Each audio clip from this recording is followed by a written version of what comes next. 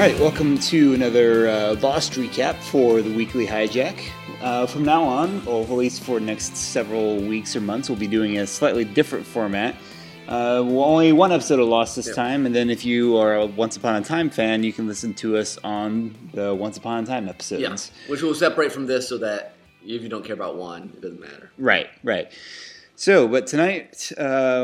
Hearts and Minds. Hearts and Minds, the first Boone episode. It was funny because it's this Boone flashback episode, but it feels almost as much of a Locke episode in some ways. It does. It does.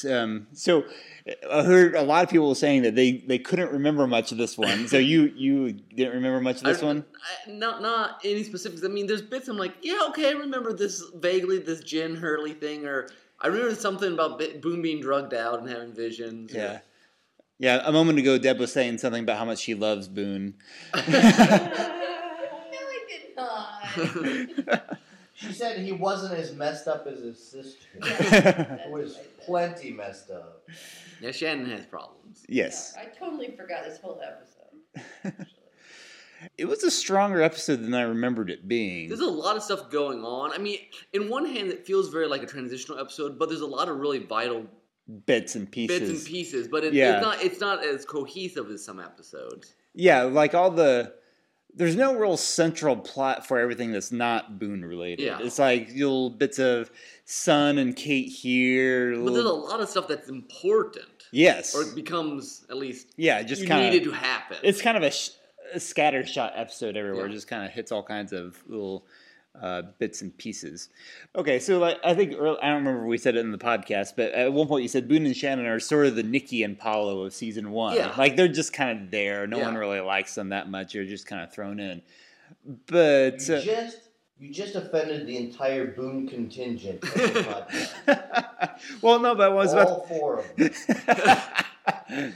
What I was about to say though is that watching this time, it does feel like a more important piece of the overall story. Yeah, that's what I thought too. In a sense, Boone and Locke are like the it's like a inverse of the typical like leader, like Obi-Wan, Luke sort of thing. Where as opposed to the old mentor dying, eventually it's the apprentice that dies. I mean, Boone is. I mean, you can see there's a lot of potential for him to grow in this episode. Mm-hmm. You know, you feel like, oh, he could be a real character.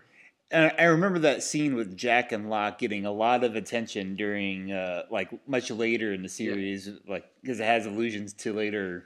Well, they sit Jacob down, Man in Black. They sit down, like, any ship yet? I'm very patient. And you're like, it feels a lot how they filmed Jacob and the Man in Black watching that the Black Rock come in. Mm-hmm. And, you know, and, like, there's a lot of patience. I mean, and which I'm sure they filmed on purpose that way. Right.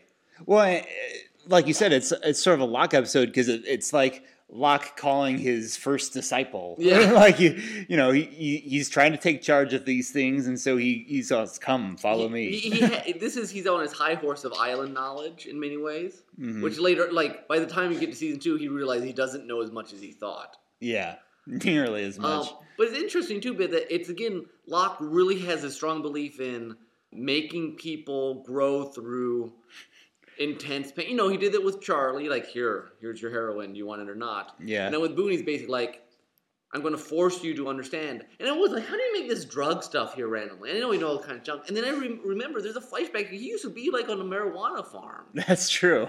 So he knows this stuff. Yeah. Way later. Okay. Yeah, he was like a drug... commune for a while. Yeah, and they were kind of druggies and everything. Mm-hmm. Yeah. Yeah, I was going to ask, Zach, so do you think this would be a good training thing for your students? Tie them up, leave them in the jungle for a few hours and see what they come up with? That'd be fun. Not drugged, though. I think that is probably a bad idea. And it's interesting, though, how much of that was actually drug versus the island? Yeah, because I think you're right. I think the island must have... Because the smoke monster himself acted very in character. Yeah, and Boone's never seen the smoke monster. Yeah. No, it was I mean, he might have heard stories from Kate and Sawyer, or Kate and Charlie. And at first, I'm like, well, maybe this part is real. I couldn't remember. I'm like, maybe this is not the one he gets drugged up. Maybe this is real. But I thought the smoke monster has this sort of judgment thing, you know, just making people really. Yeah. So I'm right. Maybe the island helped influence. It seemed that way to me, and it pops up through the ground, which is something that happens later on. Mm-hmm. It's entirely possible, especially since the monster is trying to kind of groom Locke, and then Yeah. if then Boone is Locke's disciple, then he's kind of trying to groom Yeah. Boone in his weird way. So, okay, the compass that Locke gives to whatever, is that supposed to say, hey, there's just weird electromagnetic stuff on this island? Or is it like, because he specifically, when he went to the hatch, Locke says, it's not good for me anymore. And I thought at first it's just because he knows he's communing with the island, but maybe after he's been at the hatch, the compass stops working. But that's the center of all the wicked electromagnetic stuff. That's a on the fair island. point. I think that's open for interpretation. It could go either way. It's possible Locke knew that it stopped working. I don't know. I don't know like why Did it Saeed would. stop working, or did it point to the hatch? And he knows where the hatch is now, so... That's true. I guess it could have pointed to the hatch because... Although I don't know, it's a little. I'm not sure if you would do that. Give it to Saeed, knowing if he knew that then, because he was still kind of keeping the hatches. But, yeah, it was just thing. interesting. Like, it doesn't work for me anymore. And it's just like, and then later on, you're like, what was just being mysterious Locke? Like, I know when it rains, or I thought, or did he realize it broke after he got to the hatch? I don't know. It could have because the hatch meshes with a lot of stuff. It's possible. I'm leaning toward the former, just because I don't think Locke would give Saeed something that would direct him toward the hatch. Well, I don't think it even would move it there. I mean, it just broke the electromagnetic.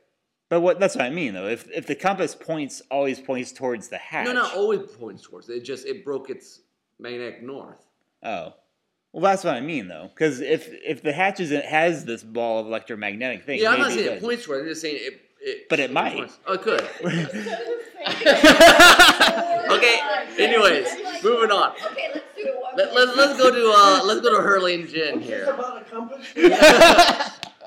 This compass is important in season 5, actually, but that's something else. True. Okay. But Um, Hurley and Jen, that was just. That was great. It's good. You gotta pee on it. No. That's like it's comedic relief, but also character building. Yeah. Comedic. And It's fun stuff. It's nice parallel because so Hurley and Jin heal if there was ever a rift. It's been healed. I don't know that there ever was one, but Yeah. Hurley thought there was. Uh-huh. And then then Kate and Sun have this little moment where Sun realizes, or Kate realizes Sun can understand English. And I think it's interesting to see Sun open up. Like I was wondering if this is the first time that we've seen Sun smile to Jin since they've been on the island. It was one of the earlier, yeah. People are starting to adjust to being here. We've got a garden, They're just kind of getting used to it. Hurley is talking about we got to get food, lined up here. And it was the title is, thematically very good. And, hearts and minds. There's a lot of people connecting in new ways in this episode. That's true. Or figure out, or in Boone's case, figuring out that, okay, I need to let go. Yeah. To bring in a very common Lost theme from now on. Yep. No, a lot stronger episode than I had remembered. I mean, again, I think people tend to dismiss it because of Boone and Shannon, but there are lots of interesting pieces, lots of good fodder for Lostpedia in here. And then you always have the classic flashback twist, like, oh no, I'm not rescuing you, you're just trying to rip me off. Which is kind of evil. Yeah. Yeah, Shannon's weird. She puts herself in purposely bad situations, which I guess is why she's interested in the torture guy. So. Oh my. All right. Any other thoughts on this one? Silence will fall. Okay. So that's Hearts and Minds. That's our last episode for the Claire's week. still gone. Claire's still gone. Yeah, and we got a little bit of Charlie in here. Yeah. And speaking of Locke stealing hearts and minds, even Charlie completely trusts Locke at this point. And that line from Charlie kind of encapsulates in ways the conflict that is Locke, because he's like, I wouldn't trust anyone else best to get us off the or deal with this island than Locke, which is kind of, Locke is kind of the cheerleader for the island, but simultaneously Locke is also the guy who would tie Boone up. Yeah. And drug him out. Yeah. So he's this very weird combination of he kind of is the guy to trust, while simultaneously you probably shouldn't trust him as far as you can throw him. Yeah. And I think this is the frustrating thing about Locke, is that he's a very complicated guy. Yeah. Sometimes he's dead on. Sometimes he's like, where are you coming from? What was it? He's a weeble wobble or whatever it was. He's like, I wasn't a weeble. Yeah, he's not very. He said I wasn't a very popular kid. I mean, he has a lot of this insecurity while being like macho knife man.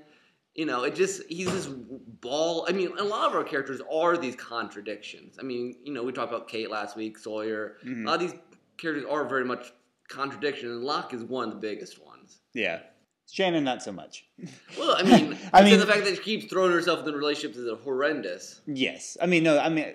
In a more normal... Okay, so she's a little more than skin deep, but at the same time... Yeah. She is kind of skin deep. It is a much more real life sort of contradiction as opposed to like, you know, I'm hunting Bourne Island, I used to be in a wheelchair sort of contradiction.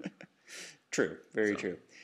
All right, so listen to us at DerailledTrainsOfThought.blogspot.com. That's where you can get all your episodes of the Weekly Hijack and Derailed Trains of Thought.